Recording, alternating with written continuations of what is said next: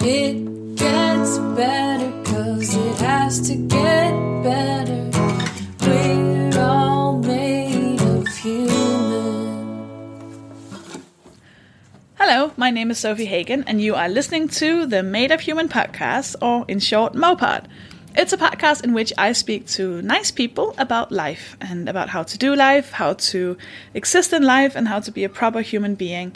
And if they don't know how to do that, we'll just chat and try and not feel so alone and weird. And this week I am speaking to Ben Bailey Smith. You might know him as Doc Brown, and he's incredibly cool. And this is this episode, I can't even wow. Look forward to it. I'll let you listen to our chat in just a tiny bit. First, you should know I'm going on tour. I'm a stand-up comedian, if you didn't know. And I've written a new show. It's my third ever show. I love it. It's great. There's a trigger warning. It's about emotional abuse. So you should know that before you go and see it. I will be touring this autumn. I will be in Peterborough. I'm sorry, I'm about to butcher the names of every single place in the UK. I will be in Peterborough, Winchester, Liverpool, Fareham, Coventry, Swindon, Leeds, Glasgow, Aberdeen, Norwich, Kendal, Milton Keynes, Bath, Aldershot, Maidenhead, Newcastle, Newport, Leicester, Manchester, Oxford, Bristol, Hull, Bromsgrove, Stockton, Cambridge, Colchester, New Milton, Reading, Whitehaven, Aberystwyth. Sorry for the drool. Aberystwyth, Northampton, and Canterbury. Or Canterbury? Who knows? I'm also taking the show to the Edinburgh Fringe Festival this August, where I will be at the Bedlam Theatre at 2 p.m. every single day of the Fringe. It's not a free Fringe show, so you have to buy tickets in advance. I'm also doing small shows in London, and you can go to sophiehagen.com, that's SOFIEHAGEN, for the tickets for all of these things and more information. And while you're there, you can sign up for my newsletter and be told whenever I add more tour dates or something else happens. Oh, I forgot to mention, I'm in Denmark as well. I'm going on a Danish tour of Copenhagen, Aarhus, Odense, Aalborg, and Esbjerg. Everything's on sophiehagen.com. So, before I let you listen to this episode, we shall do this week's Acts of Disobedience. This week's listener is called Anonymous, or maybe this week's listener is Anonymous, and this is what they wrote. A group of friends and some others are in a bar. A friend of mine was talking to me about research she was doing into a documentary she's working on. The documentary is about the effects of porn. She said to me, I knew porn affected people, but I didn't realize the extent. A white straight male, who I am unfortunately acquaintances with, piped up, even though he wasn't part of the conversation. It doesn't affect me, he said. Do you expect women to shave their pubic hair? I asked. Well, yeah, but that's just my personal preference. I asked him if he ever questioned where that preference comes from. Like maybe porn. He was arguing back until another straight white man backed me up and said, to be fair, I prefer shaved pubes because I've seen it so much. You just grow to think it's better. And then in parentheses she says, funny how man one only stopped running his mouth off when another man spoke. Clearly a man backing me up pissed him off even more, so he started shouting. So it's okay for you to say you prefer a man with or without a beard, but I can't say whether I prefer pubic hair or no pubic hair. I was going to shout back until I really heard what he had just said, and I just laughed, and laughed and laughed, and other people around were laughing. And then he told me to calm down, bitch. Unfortunately, a security woman heard and chucked him out of the bar. It was great. You can submit your own act of disobedience on madeofhumanpodcast.com. It's my new favorite thing. Please do. I love this so much. I love you all so much. This is so funny. Madeofhumanpodcast.com, where you can also buy a MOPOD t-shirt. Do that. That's fun. Yeah. Please enjoy this episode. This is going to be... It's intense. It's good. Holy shit. I think Ben is one of the coolest people I've ever met. And I'm just inspired as fuck. So please enjoy this episode with the incredible Ben Bailey Smith. Well, first of all, for the people who might not know who you are. Well, my name is Ben Bailey Smith. I guess comedy fans, I'm sure you got a lot of comedy fans who listen to the podcast. They probably know me as Doc Brown, which is a teenage nickname that became a rapper name when I was doing my thing as an underground kind of rapper, and I just retained it for stand-up. I don't really know why. It really grates with me. Like, I'd much rather just be Ben on stage, because really? I mean, that's what the act is, you know. It's not me pretending to be somebody else. So I wish I could just be Ben, but it's a bit too late. I've sort of created a brand, and now like that's what people pay for. They don't want Ben, so I just am Ben. Was Doc Brown someone else? Like when you were on stage being Doc Brown? No, it was always me. I mean, I've been Doc since I was 15, so it's just another name. It's not another personality or anything like that. So you do stand-up and then you rap? You do the rap? I mean, it started off, I guess the reason I retained the name was because when it started, I wasn't really doing stand-up. I was working for the BBC, I was writing, and it was a producer from the BBC who said, you should do musical comedy because you can write funny songs and jokes. And I was just like, that doesn't compute at all in my head, because I'm a serious musician. The stuff I write for the BBC, nobody knows it's me, like, so I don't really want to marry the two. But he convinced me to come down and try it out. So from the very start, I was doing sort of like improvised raps based on things the audience said, you know, just any random words they throw at me, and that was the act in the very, very early days, in 2008. So because it was sort of rap based, I just retained the rap name. But then obviously over the years, it went from the improvised stuff into like writing comedy songs. And during that process, you know, I never used to really write anything for in between the songs. I just talk. But those bits were, for me, way more enjoyable than doing these songs that, as you know, as a comedian yourself, your material just gets older and older. It doesn't get younger. Do you know what I mean? So it bores you to tears. So as the bits in between became more truthful, more honest, more insightful and funnier, it became more and more irritating to have to go, okay, now here's a song that I wrote 5 years ago. Do you know what I mean? So I just stopped doing the songs altogether.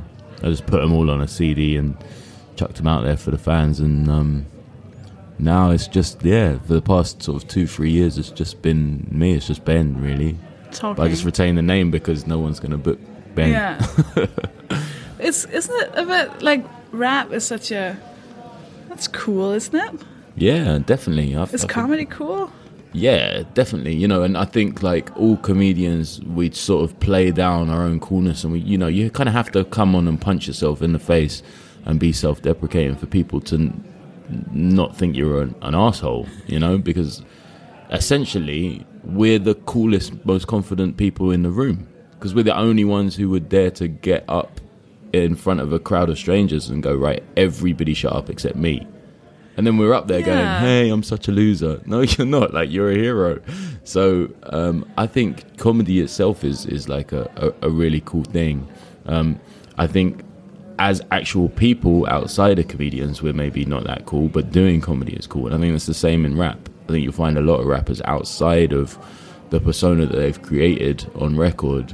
They're just the same as everybody else. But they have this little sort of secret weapon or superpower wherein they can feel cool and appear cool to other people. Do you know what I'm saying? Yeah. So like if I look at your photo on like Twitter, I don't mean one's photo, I mean your photo, and you look cool. Do you know what I'm saying? What, my photo on Twitter? You look cool.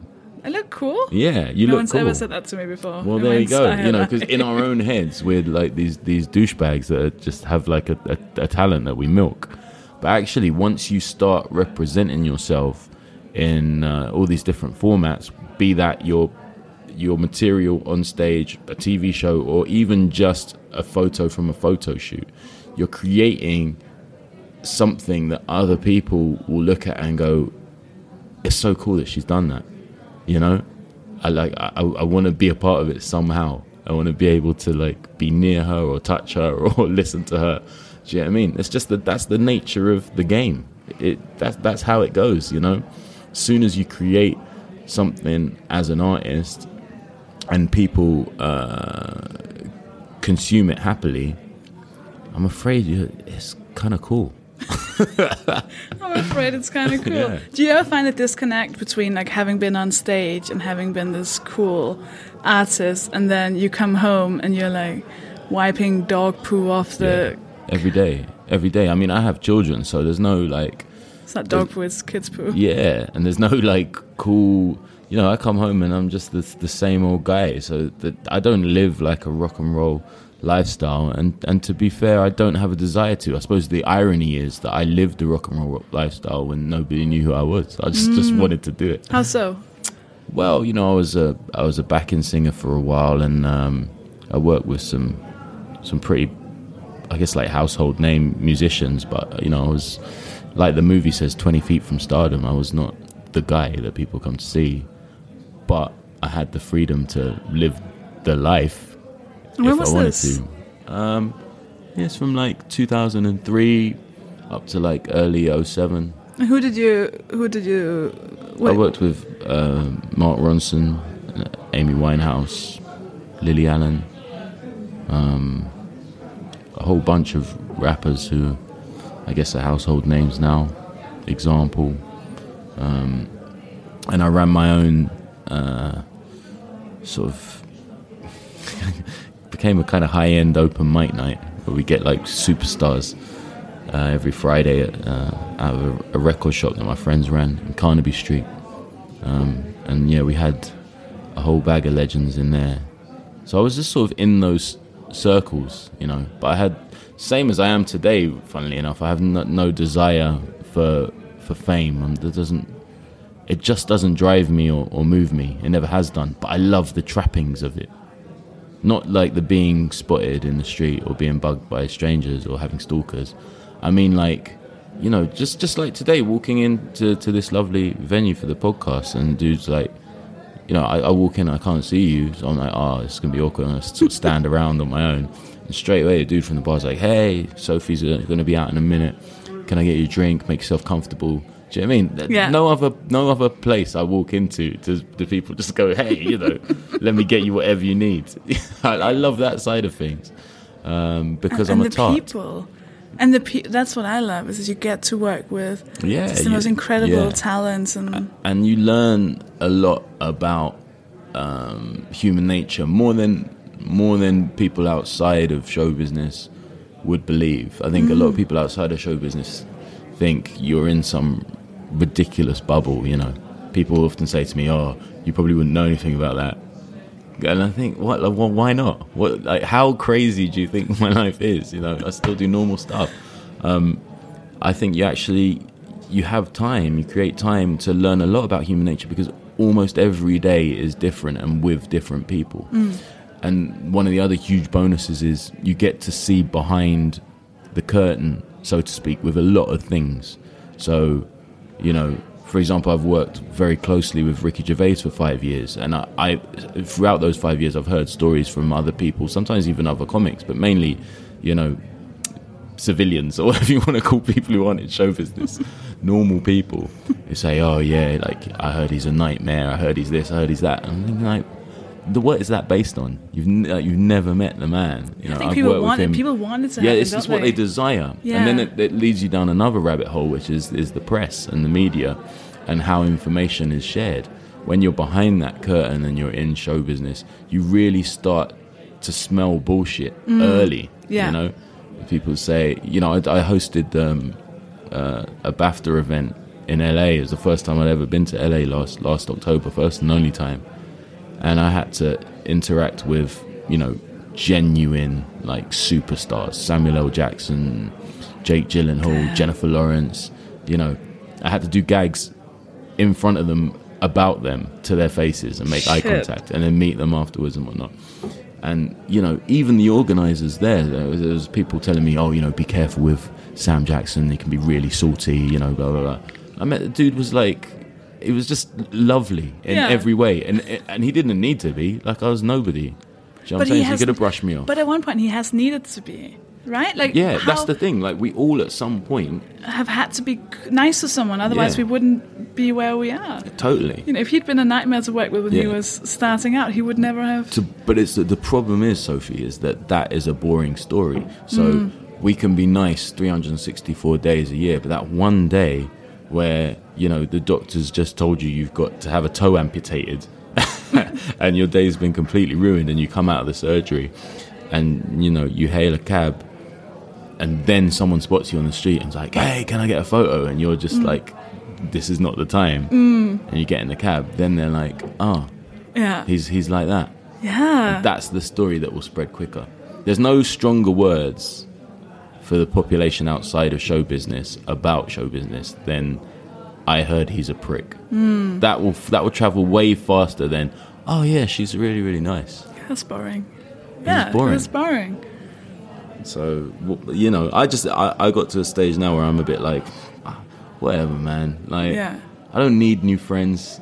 You know, if I meet people and they're cool in show business, outside of show business, then fantastic. But if I meet people who've got some, like, I don't know, bugbear, or like they want to focus on the negative, then I'm just like, you know what, you do that, man. I'm okay without your input. You know what I'm saying? Yeah, I also feel like that's quite a cool thing to say. What, for That's me to react like that? That's cool. Oh, and totally. that's cool But to you be able must- to. You must. Do you say cool or cruel? Oh, cool. Cool. Cool. Not cruel. Yeah, because I was just Jesus. thinking, like, I don't have to deal with any shit on social media, like, ever. And I'm very fortunate for that. I don't know why that is, but I'm not. I could be more confrontational, but, you know, I scroll through your Twitter and you have to deal with a lot of shit, like a lot of shit. Yeah. You know, and I have no doubt that there's a sort of gender political element to that, because people don't like women being too mouthy. That's just the way of just the mouthy world. in general. You know, I was just having something to say, Yeah. in some kind of independent thought. But yeah, like that stuff, I'm so impressed by you and other people that engage with it without getting up, like, visibly angry, and just like they bat it away in clever and funny ways. But I just wouldn't have the energy. As soon as that happened to me, I'd get off Twitter. I not because I'm thin-skinned, but because I just don't have the energy. Don't have the energy to argue with idiots. No. But I mean, every Yeah, time I you get do what it, you there's a say. very strong point you're making. Yeah. So maybe that's why. Yeah, I am persist. confrontational. I'm quite, and I think one of the reasons they're getting upset is because they start to notice my pattern, which is when they say something, I just scream louder, and then I go, you know, I can go from making a fair, realistic point and say, oh, actually, sometimes could there possibly be a tendency to maybe terrorists are sometimes mostly kind of men, and then they start I saw that screaming. specific tweet, And which was very, very good. But that will end up being me saying all men are trash, because Yeah. that's what they're reading into that thing. So instead of saying no, I'm so sorry, what I meant was, of course, yeah. I just go the other direction. Yeah, and go, sure, because you're constantly getting pushed into a corner. Yeah. And, you know, if it And they was a can't- physical yeah. altercation, eventually you just have to kick them in the nuts. But also they You know? they can't think that I'm touched by it, because their opinions literally do not matter. Mean Like, it nothing does to not you, matter. yeah. It does not. It's annoying because, like, there was the article about, because apparently was it Bette Midler who'd also written a tweet about how the terrorists were men, and then there was suddenly an article that said Bette Midler and Sophie Hagen are deeply embarrassed because it was revealed to them that there are also female terrorists. And all of a sudden, my name was Yeah, next to all Bette you were Midler. thinking was, in showbiz terms, that's me and Bette Midler top billing. Yeah, exactly. Like, oh, what? It sounds like me and Bette Midler met up and had like a coffee. And I was like, Yeah, oh, I love that. Bette, it was so embarrassing, wasn't it, when we tweeted that wrong thing? But actually, we're just rolling around in our like success, being like, fuck these Yeah. people. Yeah. But Well, I'm kind of surprised you don't get, because like racism is a thing. yeah, no question. You know, and I'm vocal when I feel like I need to be. But at the other end of the scale, I don't feel like. I mean, do you feel like you represent women? I mean, I feel like that's being put upon me a lot. Same. So I just got asked yesterday, I won't say what show it is, but, you know, popular television show, and this is the 100th time this has happened, not from the same show, but different TV shows, asking me to come in and talk about race. I'm like, ask like an expert, like ask somebody, it could even be a white person who's just really fucking well read on race, you know. And this has happened to me my whole life. I remember, and I'm a comedian. Why should I be sat on a TV show talking seriously about race? You know, like obviously I have opinions, but why do you want to hear it from me? Do you know what I mean? Like, I remember being at university, and I did a course for a term in like the history of American civil rights. And it was a really good course, and it was run by this guy who was a published author as well as a lecturer. He had photos in his office of him marching. He was an old guy, you know. He had photos of him marching alongside Martin Luther King and stuff. But he's a white dude, and I was the only black person in the class, right? And if I even so much as like cleared my throat, you know, he'd go, whoa, wait, Ben.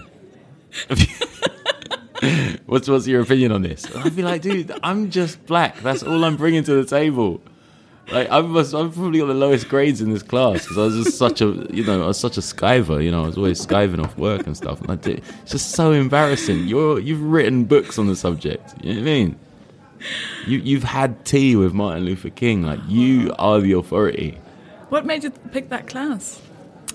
I was always fascinated by civil rights and American history, and I've always felt like a part of weirdly major history, British and international, because, you know, my dad was on the beaches at Normandy on D-Day, which is, you know, sort of widely recognised as the battle that essentially tactically won the war.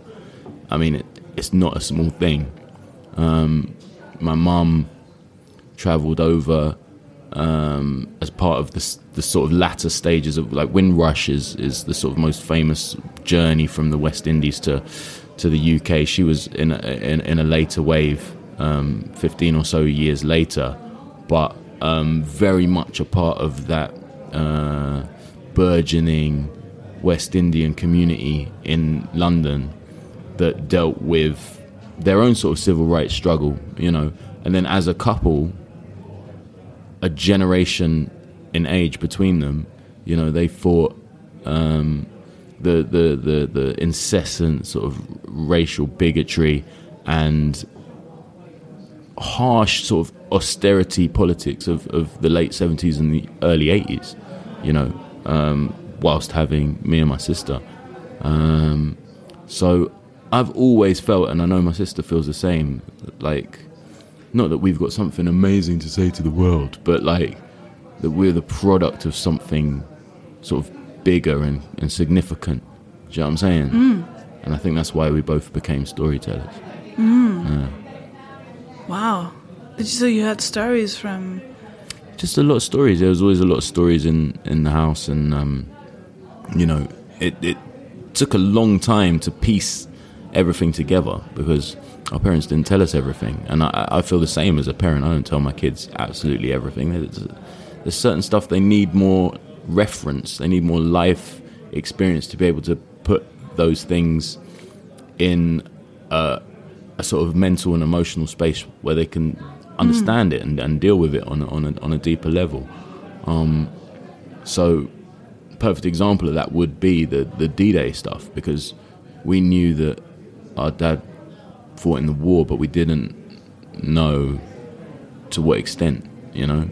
We didn't know anything about it because he wouldn't talk about it. But then on the 60th anniversary of D-Day, the British Legion were actively looking for survivors, so they could have a series of events around them. So we were contacted. They were looking for Harvey Smith, and we just assumed it was somebody else, you know, because he'd given away all his medals and his uniform and stuff, and he didn't go on any of the parades after the war. But they came around, and it was him, and they reinstated his medals. And my sister, you know, at this point in 2004, around about this time, June, she sat him down, and she was already a wildly successful novelist at this stage, 3 years into her career. So she sat him down with a dictaphone and interviewed him for weeks, you know, and wrote an incredible essay about him that listeners of this, they should really look out for it, because it's quite an unbelievable read.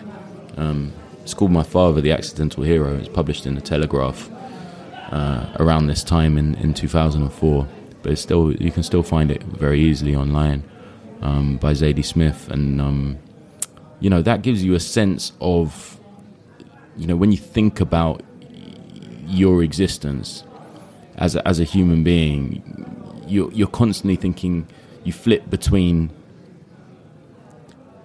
this is like, being alive is immensely profound, and being a human being is immensely profound. You flip between that and, what the fuck is the point? Like, I just eat shit and die. Like, this is just a point. It's pointless being alive. There's no point to anything. So it's always nice to have something in your life, I think, that makes you feel like either I can do something profound, or maybe just my very existence has meaning. You know, you've got to sort of cling on to something, haven't you? Because ultimately, I think we all know that the latter is true. We just, you know, we're just the products of, you know, copulation, and then we just return to the dust, don't we? But well, I mean, you mentioned people like Martin Luther King, and I mean, there are people who make their own meaning. Because like both your parents sound like they were resilient. They sound like they were fighters, I guess. Yeah, very much so. Have you gotten some of that? Yeah, I think I've got loads of it, and I think my sister has, and I think my younger brother has it too. We all three of us, we just believe like we can do it. So like stand-up, I did it without ever really having watched stand-up. I always loved comedy, but I watched like sitcoms, you know, and comedic films. I never watched stand-up. Couldn't really understand it. I still don't really understand it. I don't get it. Like, it's quite annoying. Do you know what I mean? Like, just that one voice for ages. I think in small doses it's great, but I don't understand the hour thing. I just know. But yeah, for a lot of people that would be like the ultimate sort of nerve-wracking thing. But for me, I was just like, this guy said, try it. I'll try it. You know, I've never looked at anything and thought, I'm definitely going to be terrible at that. I always think, if I put my mind to it, I think I can make it happen. And I think it's based on the fact that, you know, my parents fought for things that were more like life and death, whereas doing 10 new minutes of stuff about your life and how your day was yesterday, and people may be laughing or maybe not laughing, just doesn't feel that perilous in comparison. Do you know what I mean? So I've always had a sort of fuck it, give it a bash type thing, and I think that's gotten me a long way in showbiz, because what they're always looking out for is like unlimited confidence. And I wouldn't say I've got unlimited confidence by any stretch. I'm plagued by insecurity and anxiety, and always have been, and depression. But there is a world for me where I feel like unbeatable, and fortunately for me, that is entertainment. You know, my life makes the most sense when I'm just sort of up there, like trying to make people laugh or make them feel something, or, you know, in those situations I seem to know what to say and do. But like in my actual life, everyday life, it's the complete opposite. But I don't think that is unusual. I think a lot of artists have that. Yeah, I think to some extent you're right, but depression, anxiety, and insecurity are three very big, heavy words. Yeah, no question. And you know, I've received treatment for them, but you know, they're ongoing things. And as I've gotten older, I've realised that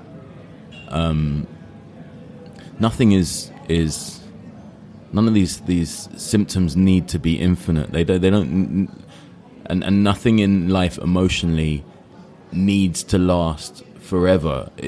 There's decisions that you can make, and I know it's hard. It's really hard, especially when you're in it, to see it.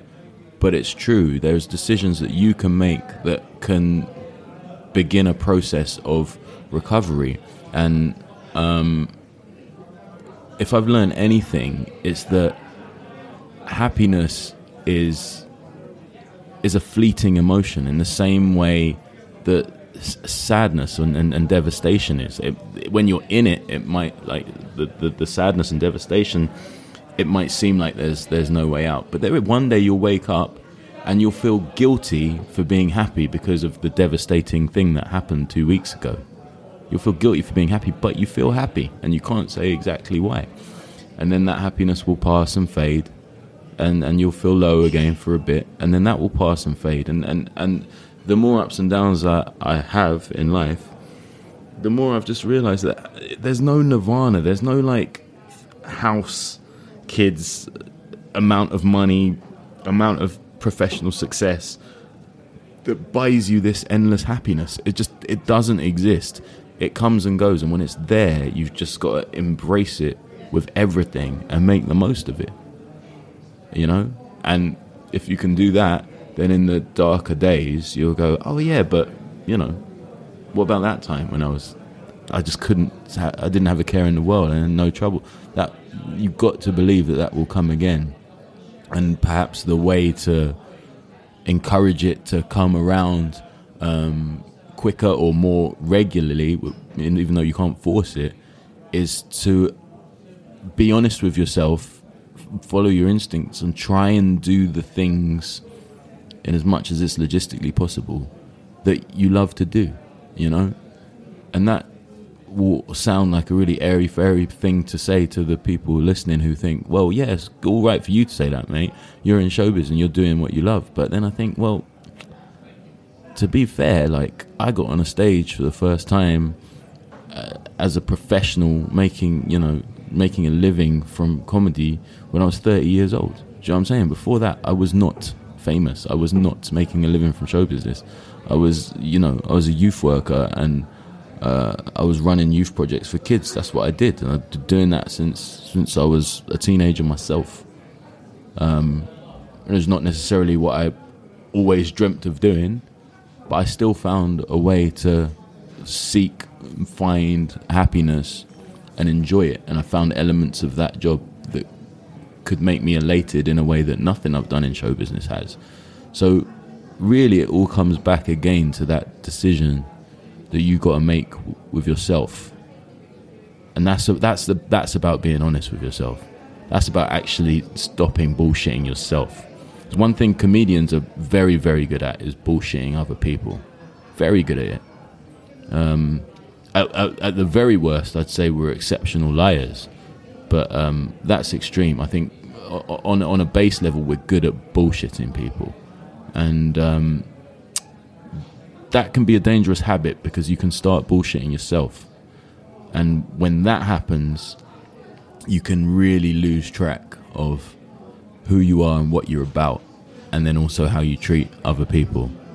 And that's a slippery slope, definitely. I've had times in my life where I've definitely sort of started thinking like I'm sort of like the star of like my own movie. Like that's how my life is, do you know what I mean? And all these other people are just sort of like cameos. You just like cast some of them, and then you don't really like what they brought to the table, so they'll kill them off in the next scene, you know? And they're like, no, they're fucking people just like you, with the same hopes and fears, and they're not better or worse than you. They're exactly equal, no matter who the fuck they are, you know? When I was sat backstage at this thing in LA, shitting myself about going on, Tom Hanks walked in with his like makeup designer, you know, and I was the only one in there, so he just made a beeline for me, and he was like, hey, I'm Tom, you know, and how you doing, what's your name, are you working here, blah blah blah. He just started talking to me. I was like, right, this Hanks, and you know, he sat in a chair with his back to me, and I thought like that would be it while he's getting his hair done and whatnot. But yeah, he just carried on for 10 minutes until the stage manager called me to go up. Warm, friendly, on the level. And I'm not saying this as a showbiz story. What I'm saying is I instinctively felt from him that he holds very dearly onto something that he would have learned as a child from his parents, that everyone is a person, and no matter who you think you are, when you lock eyes with a person or you have a physical altercation with a person, or you come face to face with someone, you have to treat them initially with that equality. If they prove to be a fucking cock, then fair enough, but for that initial moment. And I really felt he understood that implicitly. I guess we have a weird way of pretending that other people don't exist. Why do you think that is? Is it because we need that? Yeah, I think it's easier to deal with life if it's easier to think of yourself as the star in your own movie, and that's what life is. It's much more complex to think I've got to share everything with everyone. Because then you're like, well, I want more than this person. And then also you think, well, if I open myself up like that, maybe this person's going to fuck me over. So, we have that cynicism and whatnot. But it doesn't have to be that on that bigger scale. It can be little things that become levelers between human beings. For example, people will tell you perhaps that New York is one of the rudest places on earth. But every time I've been there, my sister lives there, so I go out there a lot to see my niece and nephew and see her. Every time I've been there, when I'm in an elevator, as they would call it, a lift, everybody, no matter who they are, black, white, Mexican, old, young, they always say, hey, when you walk in, and then when you leave, they'll go, have a nice day. No, never more than that. Never happen. Never more than that. And a lot of the time they feel like, oh, I have to do this. But the fact that they do it is like, it really jarred me at first. I'm like, oh my God, I'm British. No, I don't know what to do. But I just thought, oh, it's lovely. We're in a fucking tiny box. Yeah, it makes sense. And we genuinely, because now every time I do it in London, it makes me laugh to myself in the lift that we're pretending that this person doesn't fucking exist. You're going to walk into this tiny space with me. You can feel my energy and I can feel yours, and you're just going to pretend you can't. Like, it's actually hilarious. And we just carry on doing it. We just think it'd just be easier if I just don't acknowledge him. And you can feel the tension build. You're getting up. You're like, fuck, I've got to get to like the 10th floor. This lift's going so slow, and there's this guy just next to it. Yeah, he's not going to kill you. He's just another human being. He's going to the 8th floor, and it's awkward because you're going. And you're like, oh, he's going to start talking. Don't start talking. Nightmare.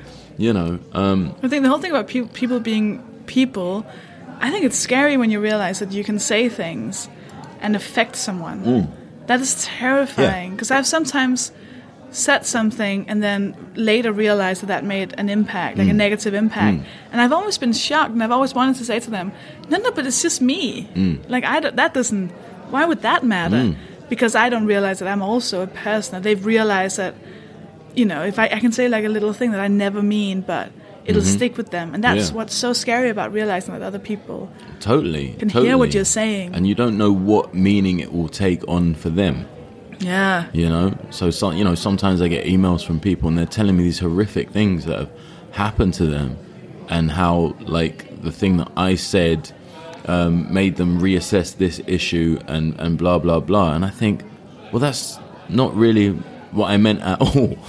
But at the same time, you've got some positive effect from it. Yeah. Other times people, like, actually call for help. Like, and I just think, well, I'm not as powerful as you think I am. When you saw me or you heard me or you watched me on TV, I appeared to be the most confident person in the room, I mean, when I used to be on Law and Order, playing like a detective. I was like an action hero. And whenever I'd chase guys, they'd do these super cuts with the music, and I'd look amazing running, but I can't run. I can't, we had to do the short cuts because I'm just out of breath immediately. I'm super unfit. And whenever I look ridiculous when I run. So I had to sort of do the Tom Cruise thing of like having the you know, the blade hands and the stern face. But I just watch it and laugh because I think, well, I look amazing. I look super powerful. But, you know, it's a facade. We all do things to make ourselves feel or appear more confident. And then that confidence is, it can be somewhat magnetic with people. I'm definitely drawn to confidence. You know, if I see someone who speaks their mind, or my favorite thing, probably the thing I'm most attracted to, and I don't mean this in like a sexual way, but sometimes I suppose it is sexual, it's just overtly magnetic and human, is when someone's just always the same. Like when, no matter the situation where I see them, they're always themselves. And they always speak from the heart in a way that totally represents the person that I know them to be. That is, for me, is one of the most attractive things I find in a human being. The flip side of that, I suppose, is people who almost feel like they've pulled the wool over my eyes. And, you know, I've met them a couple of times and they seem to be that person. And then an incident occurs on the third time where they had the chance to speak in that same confident way that they portrayed themselves before, and they clam up, you know. And you think, oh, that's how disappointing. Do you generally trust people? Yeah. And I think, you know, I've been let down by people because of that. But I refuse to sort of turn into a cynic about people. You know, I meet like hardcore animal lovers who just like, animals are better than people. And I was like, well, only because they haven't got the same level of emotional depth. Do you know what I mean? They haven't got there's certain abilities. Okay, maybe like dolphins and blue whales aside, they're pretty fucking smart, and certain apes. But on the whole, they don't have the same breadth of like emotional level to them. So of course they're gonna seem like way cooler than us. Yeah, they're soft and fluffy. Yeah, and they can retain like general happiness based on like little treats you give them. You know.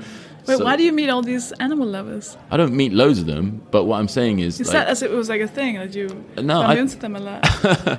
Well, I think I use it as an example of certain types of people, certain cynics who will look at the human race as being completely and utterly sort of corrupted, you know, morally. Yeah. And I just don't buy that. Like, for me, and... you know, I'm sure there's hundreds of listeners who will say, well, you're just naive. I believe that the human instinct is to be good. Because when you're good, or you do something nice, you get this kind of sort of instant karma, like you feel good. Do you know what I mean? And you just feel amazing about yourself for doing like this one good thing. Whereas when you do something bad, it just fucking, it'll creep back up on you somehow.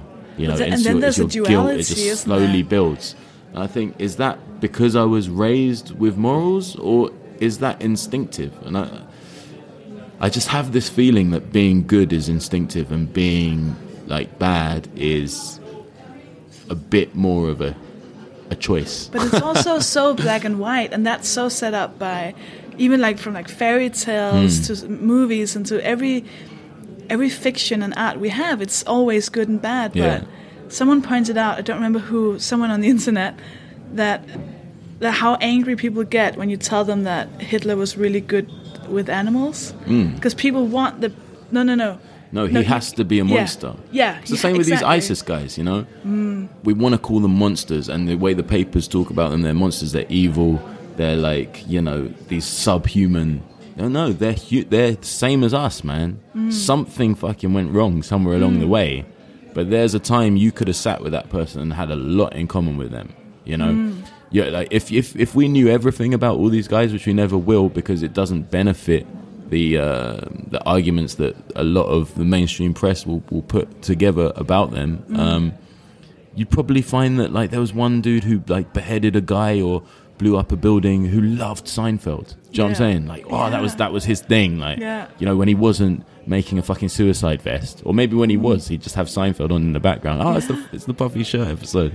Hilarious. Yeah. You know? But as soon as you call them monsters, you can never. You can't. Yeah. You just. It has to mean that all they did from Yeah. birth was just work out how Yeah. to murder people. No, Yeah. nobody's like that. Unfortunately, monsters have souls just like the rest of us and have hearts and feelings in the same way that you or I mean, I had a dream last night that I murdered 16 people. What? I had like a submachine gun and I just shot indiscriminately 16 people in the street. Where did that Why come would my from? subconscious come up with Yeah. that? Why would it do that? It depends what you felt while you did it in the dream. My immediate feeling was somebody's going to find out about that at some point. And then I just went on with my life, but the whole time during the dream I was thinking, like, I fucked my life completely. At some point I'm gonna get like thrown in jail or like executed. And it was just this black cloud hanging over the rest of the dream. And then, you know, the dream just became something completely. There's never any like proper ending to these things. But that's I why, like, 'cause haven't murdered anyone in a dream for a long time, I don't think. I don't know why that happened. I had that. I had a dream that I killed someone, and that Oh, was also horrible. the exact same. Was me going, ugh, I have to move. I guess I Yeah. have to go on the run. Oh, there's so many people to It's so tell. annoying. But that because I talked to my psychologist at the time about it, so I was like, oh, it turns out I'm a murderer, and she was like, no, it's not that. It's your brain needed a reason to process those feelings of, ugh, there's a lot to deal with now, or the Right. shame or the fear. So your brain just went, right, what would create that feeling? Oh, murdering a bunch of people. Oh, now we can deal with this feeling of oh shit, my life's ruined. Which is Wow. which is actually based on, you know, at some point it could be anything from like you dropped your kid's lunch and now you had to make a new one, and there was like a tiny bit of your brain that went, oh fuck, I just did something that shouldn't And your have done. subconscious just... And it goes, no, we need to deal with this, and now we'll murder Wow. 16 people. That's fascinating. I never talked to a shrink about dreams because, like, when people talk to me about dreams, I'm always like, oh, God, this is really tedious. Maybe they just don't fucking mean anything. But that is interesting, and it makes a lot of sense when you say it like that. It's almost like a feeling or like your subconscious is trying to deal with this while you're up, because you're not going to do it. So I guess we have to do it for you. That's another very, very good point. Like, my subconscious definitely goes, oh, for fuck, are you serious? Are you really not going to deal with what you did? You know what you did, and now you're pretending you didn't do it. Yeah. All right, okay. Yeah. All right, you just go about your day. In a couple of weeks, when you go to bed drunk, I'm gonna fuck with you in a way that you cannot. But you're not ready. You are not ready. I'm gonna terrify you. So you feel shame? You felt shame? With this particular, I think with this one, it was something about fear of like the consequences of losing control. Right. I think this was it. I think this was like I don't know. It was because it was during a long like therapy, like a couple of years of therapy. So my brain was all over the place. But I think this particular one was, I was afraid of losing control because then what would happen? And then. So do you feel like you're one of those people who has to retain emotional control at all times? Oh, I have no choice but to. I can't let go. What about drink and drugs? Well, I don't really do drugs. Okay. I drink, but So you're not one of allow those myself- drinkers who is like, oh, just gets out, like, you know, wasted. I genuinely think there's nothing that I wouldn't do sober that I do drunk. I would just, because even when I'm drunk, I go, oh, well, just do it. Like, people know you're drunk, so you can do it without being. Yeah, that's the only weirdo. difference, right? Yeah. I have extreme control, too much control. Hmm. I'm Interesting. very curious about trying, because of that, trying some drugs to figure out if it would shock me out of it, or if it would be like the worst experience in my entire life. I think if you have the right guide, I mean, and this show is not. Is it sponsored by anybody? No. Okay, fine. So I don't need to mind my P's and Q's. I would say if you have the right mentor and somebody who's not there just specifically for financial gain, and has a good knowledge of the type of person you are, as well as a fantastic knowledge of a variety of drugs, then it's worth trying. Yeah. I think there's certain experiences you can have with certain substances that, if it's not just about like, hey, partying or sex or, you know, music, like you can really search quite deeply within yourself and have almost like waking dreams. Wow. With a lucidity that you can part control, partly not, but it's all coming from your brain. It's just been stimulated by this particular substance. So yeah, you know, there's definitely some exploration to be had there. But then you could say the same thing about meditation, probably, and therapy. And therapy. If you're honest with yourself. But that's I spent ages lying in therapy. What's the point in that? But then, okay, so I'm just seeing a new therapist now, and the very first thing she said was, you know, tell me about your family. And the first thing I said was, well, my dad wasn't around when I was a child, which I think that really hurt when I was a child. I mean, I'm okay now, but... And she went, are you? And I was like, oh, shit. And did you cry a lot in, like, the early sessions? No, I don't. No, okay. I don't cry. You're not really a crier? Not in front of strangers. I would... Also, she's quite tough. She's very tough, so I would feel silly crying. But she's really cool. I asked her if I could talk about her on stage, and I felt really bad about asking her, but I was like, I just talk about a lot of things, and I might want to...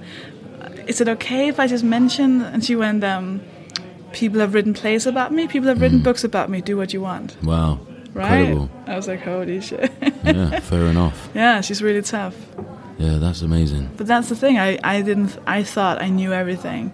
I really thought that I'd figured everything out and knew everything about where I was mentally. And then she had to say one thing, and I thought, oh, I've never really considered that was a thing. Yeah. I mean, I still don't really feel like I know myself fully.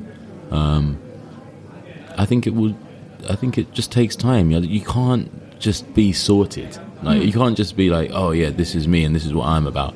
These are my exact likes and dislikes. And this is all I want from life, and this is all I need. You know, the only people who say shit like that are like 21. And that's why they're 21, because they're idiots. So that's a duality again, isn't it? When people say, I think there's something comforting in saying to someone, what's your favorite album? And people saying, oh, it's this. Yeah. And as if that's...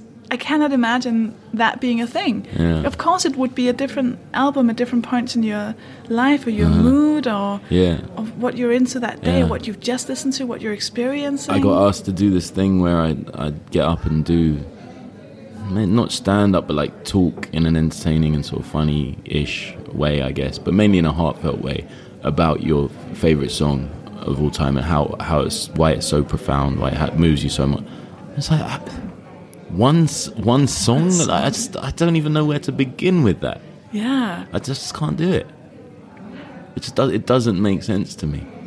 Like, I listen to in completely different genres of music depending on what I feel like when I get up. Yeah. Surely everyone, I assume, you know, that's not. It feels so normal. Everything on your iPod is a song that you personally curated, and yet you put it on shuffle and a song will play. Oh, fucking hell! Who's put this on?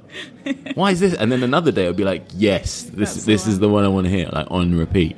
Yeah, but that is music. That's art. Yeah, I can't think of a single comedian I want to see every single day. God, no. But every one of them's got something that's going to speak to me at some stage because of what I'm going through emotionally, and that is what art is. It's there to be consumed as and when you fucking feel like it. You know. I feel like that goes back to the whole, is everything meaningful or is everything meaningless? Kind of. It's a huge question, because it's especially in our world of like comedy, you just think, well, I'm putting everything into this, but who really gives a shit? Do I even give a shit? Like, what's it doing? Like, how's it helping? You know? And I especially feel that when I come across people who... I mean, I remember one time doing this gig in Bristol, and a guy came up to me and just said, I'm just so in awe of you. I just don't know how you have the balls to do what you do. I just can't imagine it. And I was like, dude, everybody has a job that they, they work hard at to try and be good at, So it's just practice. I mean, like, what do you do? And he goes, well, I'm a surgeon. And I was like, what kind of surgery? He goes, I'm a heart surgeon. I was like, get the fuck out. What are you talking about? You got people's lives in your hand. You're saving lives with your skill. Holy shit. Do you know what I mean? I've never saved a life with comedy. Do you know what I mean? It's just, I guess we are in awe of what seems to be like a standout ability in a room, no matter what it might be. It's like when you just see someone like backflip and you're like, fucking hell. Dude, just backflip. Did you see that? It's just every room has an expert in it, something. It's just how you view that thing, And for a heart surgeon to think that what I do is like above and beyond the call of duty, it just sort of sums up how, maybe I don't want to cast aspersions on him, but like how little we think of ourselves, man. Yeah, because we're in it. I'm not a fan of myself. Are you a fan of yourself? I mean that professionally and personally. Fan? Like, I have had a long period of self-loathing, like for much longer than I've liked myself professionally in my life. Or personally, and professionally is less intense, I'd say, because professionally you have validation. So people will just go, "That's fucking amazing," and you'll go, okay, I'll take that. Yeah. I think it's okay. I think it's above average. So you mean like it's like It's not personality-wise, you've self-loved it? But yeah, as like on a personal level, yeah, totally. Like I've never been a fan of myself, and I think that's probably why I've become successful in inverted commas as a performing artist or as a performer, as an entertainer, because you don't need to be Freud to work out that someone who is not the biggest fan of themselves might require other people to be a fan of them, But also, it's not you're rocket kind science. of overcompensating a bit. Like it's Oh, not massively, enough. yeah. You couldn't just be happy in a normal job because you have to be really and I was good. close. I was close when I stopped doing music and started distancing myself from youth work. I was looking for a job. I was close to getting an interview to be a spokesman for a charity called Kick It Out, which is like an anti-racism charity in football. And I love football. I hate racism. Do you know what I mean? And I love talking. So I thought maybe I could mature into that. There's still an element of performance, and there's these other things I love. And I was close, and then comedy fell in my lap. So it's not something I haven't thought about, but I think deep down I always knew it was not enough validation being a youth worker. Even though there's an element of performance in that, it wouldn't have been enough validation being a spokesman. I had to have a moment where it was like, this is what I've created, I'm going to share it with you, and I hope to Christ every single one of you likes it. That's why you hear so many of us comics say, I just didn't feel I had everybody. And you watch their gig and you're like, dude, there's 300 people in there, 299 of them are laughing their heads off. They're just focusing on that one guy who's not laughing. They can't help it. It's just like, why doesn't he like me? What's his issue I think with me and my act? I'm always that guy. So even if 300 of them were laughing, I'd go, yeah, but I didn't love it. Like I was also watching. I was there. I was on stage, and I wasn't.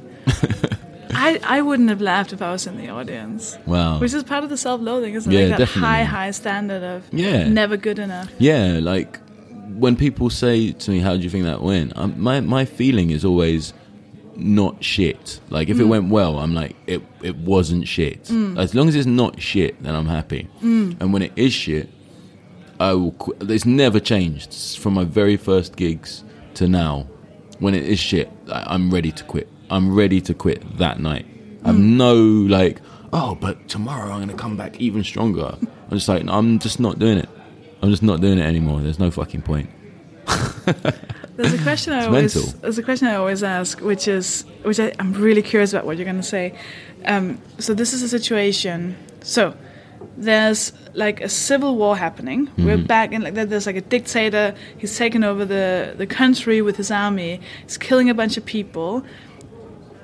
Where are you? Have you joined him?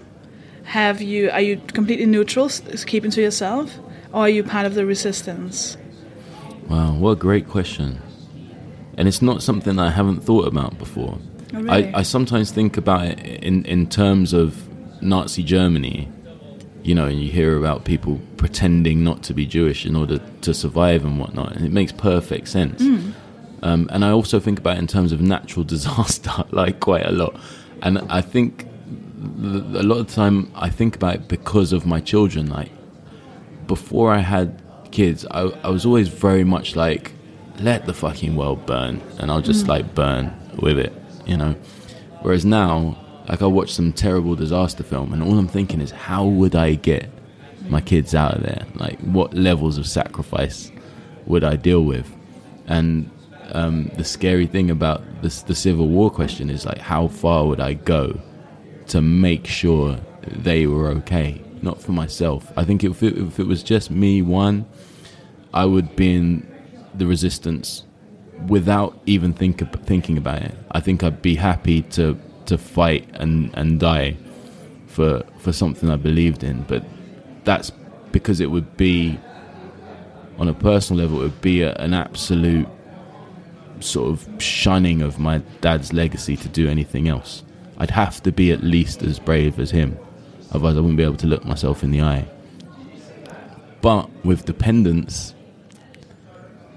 it's so difficult to say. Like, if I was on like a kamikaze mission, I don't want to bring my kids with me. So if there was a way to weasel out of it and like roll with these fictional like Nazi, ISIS, Viet Cong guys and keep my kids safe, I suppose I'd consider it. I'd consider it. Maybe take them down from the inside somehow. So that's another question. If you were on your own and you were part of the resistance, what role do you think you'd take? Because that would be like, there would be spies who'd be on the inside, and there would be like foot soldiers kamikazing their way. I'd be a really confident and reliable follower of the leader. I definitely wouldn't be the leader. Be the right-hand man. I get really concerned when there's like a high octane situation that needs a decision being made immediately in order to avoid disaster. I panic quite quickly and become useless. I can't focus. Do you know what I mean? So at the same time, I'm a huge grafter and I'm very loyal, you know, and I'm relatively fearless. So I think as long as I had like some guy who was like, here's what we're going to do, it's fucking insane, but here's what we're going to do, I'd be like, right, I'm going to support you. Like, I'm there. I'll carry all your shit. Yeah, I'm there. Just please don't get killed. Don't make me make a decision. I think that would definitely be me. Definitely be me. I mean, when my wife's water broke with her first kid, I just literally ran around in a circle for ages. Just not achieving anything. Just ran around. When my daughter was just started walking, and I was like unemployed, I was sitting at home, she ran into the living room and tripped on the rug and cracked her forehead on the corner of the coffee table, opened up a big gash in her head, and there's this golf ball thing just started growing out of her face. And I'd just been given like a second-hand car, like an old Golf, and I hadn't learned to drive it yet. And I just got in the car and drove. I really should have called an ambulance. I just got in the car and drove to this place across London where I knew they'd see her straight away, like this kind of like NHS minor injuries unit, where it's like, it's not quite A&E, but it's not, so it's relatively calm, and you know, you'd always get seen, there'd be no like crazy queues. I didn't know, because I wasn't an experienced parent, that if you take a kid to A&E, they just get seen. Do you know what I mean? So I just thought, I need to take this into my own hands. And very likely kill both of us in a car that I can't drive. That was the decision I made. So there you go. I don't really deal with those. I think I'm a lot calmer now. I mean, I've been a parent for 12 years now. And after a while, you just sort of start clocking how to do things in a measured way that at the very least will make you seem like a hero to your kids, you know, like seem like you're indefeatable, because that's how my dad felt. It was only when I became an adult that I realized how many insecurities he had, and anxieties, and not really self-loathing, self-pity. I think he had a lot of, and guilt, and you just don't see that as a kid. You just see this like superhero, like huge guy. I mean, obviously you were robbed of that yourself. I don't know if your mum remarried or you had another man in your life. She was good enough for both of them. Right. Yeah. My mum was very similar. Very, very powerful, sort of awe-inspiring, refused to lose, sort of determined, feisty, just everything. She was always like a mum and a dad. I grew up with a lot of women like that, which is why, in fact, that's the only time I've ever received abuse online is when I started talking about feminism. Interesting. But yeah, that's why I started talking about it, because I was just like, hold on, I think I'm a feminist. I think I am a feminist. I was looking at it, like breaking it down, looking at all the ins and outs, the details of what you need to believe in to be one. I was like, oh yeah, like I definitely am. I tick all the boxes. Yeah, I tick all the boxes. And the irony, of course, with all the hatred and spewed about it is that most people they don't want to say the word because they don't fucking know what it means. They don't really know. And I'm always telling them, like, so wait, you don't believe in equal rights for women? No, of course I do. I'm not saying that. Okay, right. Well, that's one of the main things. All right? I'm just gonna let me blow your mind right now. That's one of the main things, bro.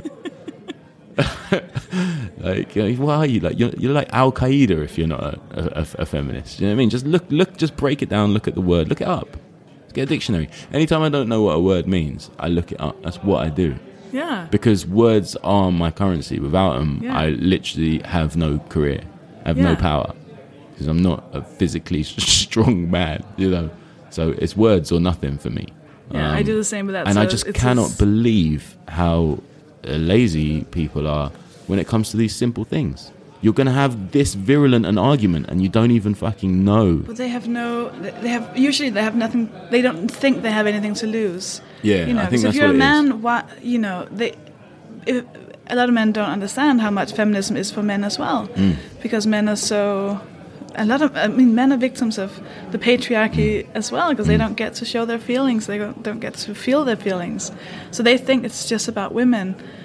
So they don't think they have a horse in the race. Exactly. Why would they care? You don't need to care. Like I'm as a white person, I don't have to care about racism. Of course. It doesn't touch me. I created a TV show, a children's TV show, that it was really important to me that the two central characters were black. And it's still running to this day, into its 8th season, unbelievably. And I was asked about it by a black journalist, saying, it's great, it's so important for black viewers to see these black characters from an early age. I'm so glad you've done it for them. And I said, I didn't fucking do it for them. It's more important, if anything, for white kids growing up having black heroes. And totally, if you're a white kid in an area with no black people whatsoever, yet you grew up watching Fresh Prince of Bel-Air, you had positive black role models. So the first time you went to uni or into a job in a bigger city and you met a black person, you didn't freak the fuck out. You were normal. You reacted in a normal way as you would to any other human being, because you're like, you know what? I've always wanted to meet one. and now the day has arrived. You know? And for me, it was more important the other way around. And don't get me wrong, it's fantastic for black kids to grow up with their own black heroes on television and stuff. But I think when you're in the minority or you're the oppressed party, it's more important that it starts at home, man. You should have black heroes in your house, and girls should have they should have female or feminine heroes within their house first and foremost, because that's something you can touch. Do you know what I'm saying? It's real and actual. You know, no one was ever going to be as cool as Will Smith in Fresh Prince. Do you know what I'm saying? But like, if you had the Fresh Prince in your house, just someone who you just thought, this is a positive dude. This is somebody who is winning at life, despite the fact that in the outside world he's not supposed to be a winner. You know, that's more powerful than any character. And even within Fresh Prince, his hero was Malcolm X. So watching Fresh Prince, at least I then found books about who was Malcolm X. And then there you go. There's little bits of education right there. They talked about Martin Luther King as well, and marching. Like it's a very civil right aware show. Yeah, and it's not really sort of remembered as such historically, but you're 100% right. And it really, really was always striving to have like a positive undertone throughout. And if you can do that without being cheesy in art, that's fucking great, you know. Speaking of cheesy, the last question. Oh yeah. I always ask this. So you are in the delivery room where you've just been born, and you get to hold yourself as a baby, and little Ben is crying because that's what babies do. There's light and sounds everywhere, and it's scary because you've never heard any of that before. You just come out. It's all terrifying. You want to get back into the womb where it's safe. And you're holding yourself as a baby, and you know that there will be moments in your life that are scary. Like in this little baby's life, there'll be loads of moments that are terrifying. And you get to say something because you know what's going to happen up until the point where you're at right now. You know everything's going to happen in this baby's life, and you can't change anything. Everything is going to be the same, but you can say something to the baby that might, I don't know, calm it down or prepare it in some way. What would you say to little baby you? I'd just tell him to try love. That's all I'd say. Just try it. You know, because I've never ever felt happier or more secure than when I've felt the love of somebody, you know, or I felt a lot of love in a room full of people. I've never felt more confident or able to take on the world than when I felt that, you know. So I'd say try love. Like don't be afraid of it, you know. Just embrace it when you feel it. Because believe me, I was a youth worker for many years. I worked with kids who'd never tried love. They'd never experienced it. And they had abusive parents or whatever, and they just had a horrible start in life. And they became little shits, you know. It's not a fucking surprise, because they didn't know anything else. And they're looking for some kind of attention, so they go about it in a negative fashion. And, lives can end up being destroyed. So I would just always say, just give it a try. Don't be scared of it. Whoever it comes from. If it's real, you'll feel it. You'll feel it to be real. And people can use love as a currency, cynically, to cheat people into doing things that they want them to do. But you like to think that there's something in your heart that tells you this is right or this is wrong. This feels right. This feels wrong.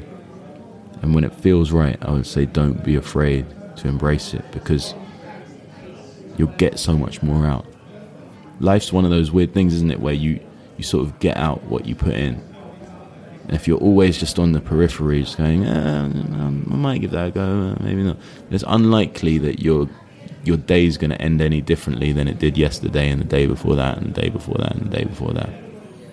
But that day you say, you know what, I'm going to put my heart into this. Whatever it is. You might come out and think, fuck, I really wish I hadn't done that. I just really ballsed it up. But I think the majority of the time you'll come out thinking, you know what, I had a bash. I put my heart into it. My heart got broken, but I learned something. I'd like to think most of the time you'll go in there, you put your heart into it, and you'll come out and just think, fuck, that was really worth it. That was really worth trying to do something brave that I hadn't done before. I went into it with love, and I came out feeling even more. So yeah, I would say try love. It's really good. Thank you so much for doing this. Pleasure.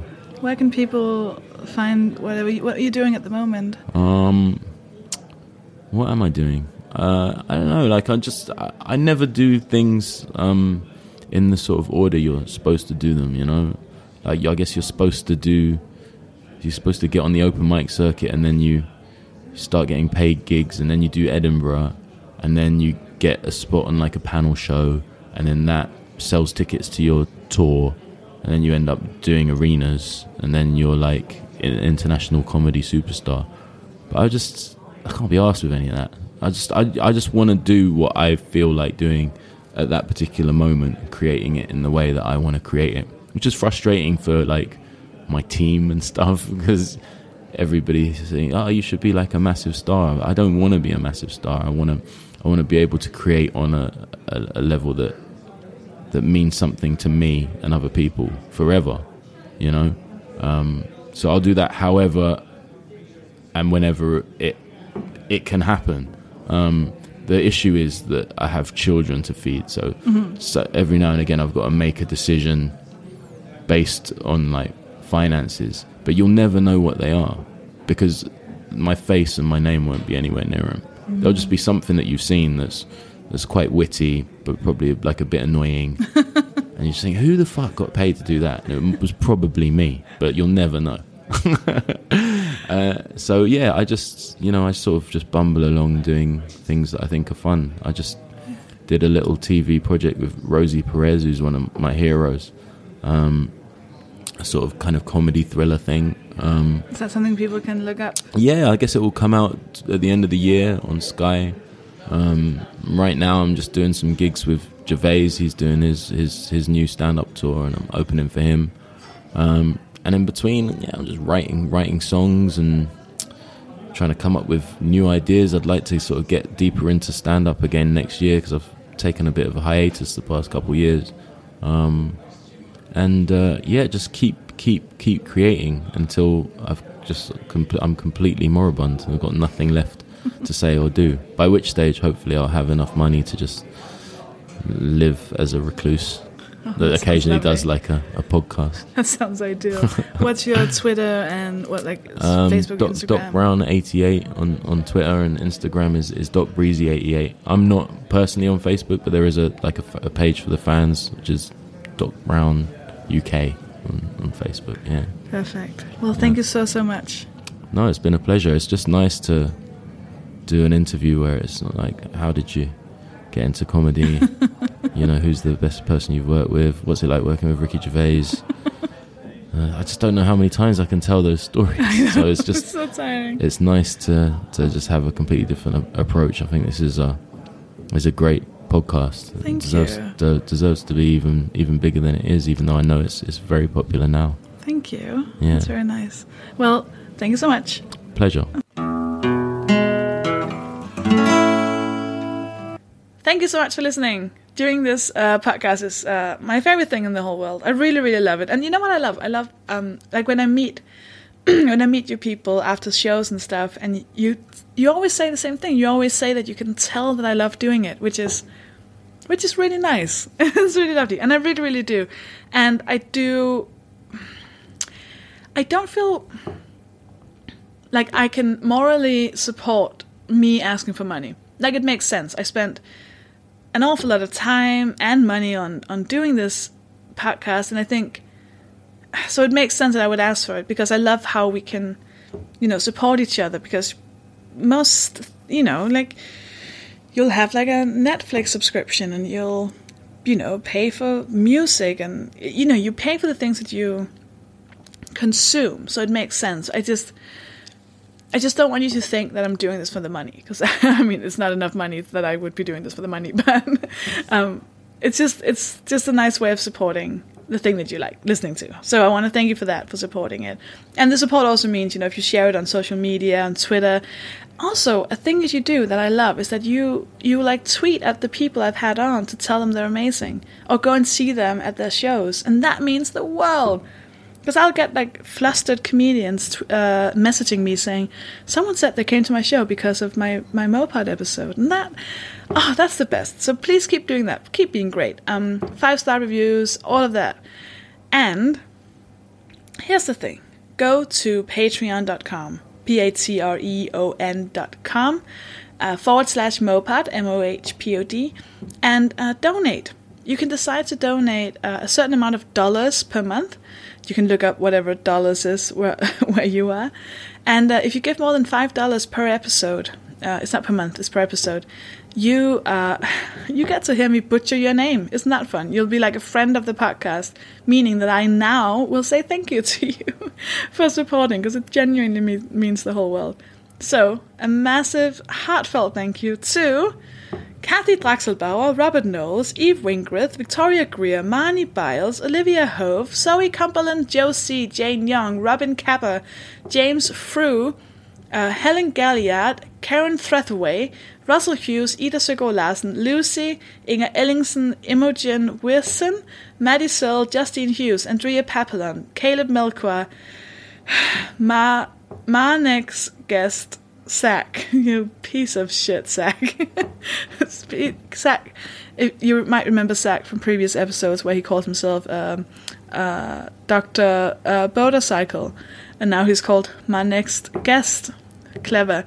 Jessica Stuhlfire, Meg, Emma Chan, Sylvia Novak, Georgia Brown, Kathy Beveridge, Emma Walton, Andy Walker, Geraldo, Ashton Cronin, Claire, Danny Beckett, Fiona Richardson, Rachel, Grace Souther, Kat Pillar, Harold Van Dyke, Imi, Eleanor, Sarah Ferreira, Ikesid, Cherie Dunphy, and Daniel Reifish. You know the name I can't say.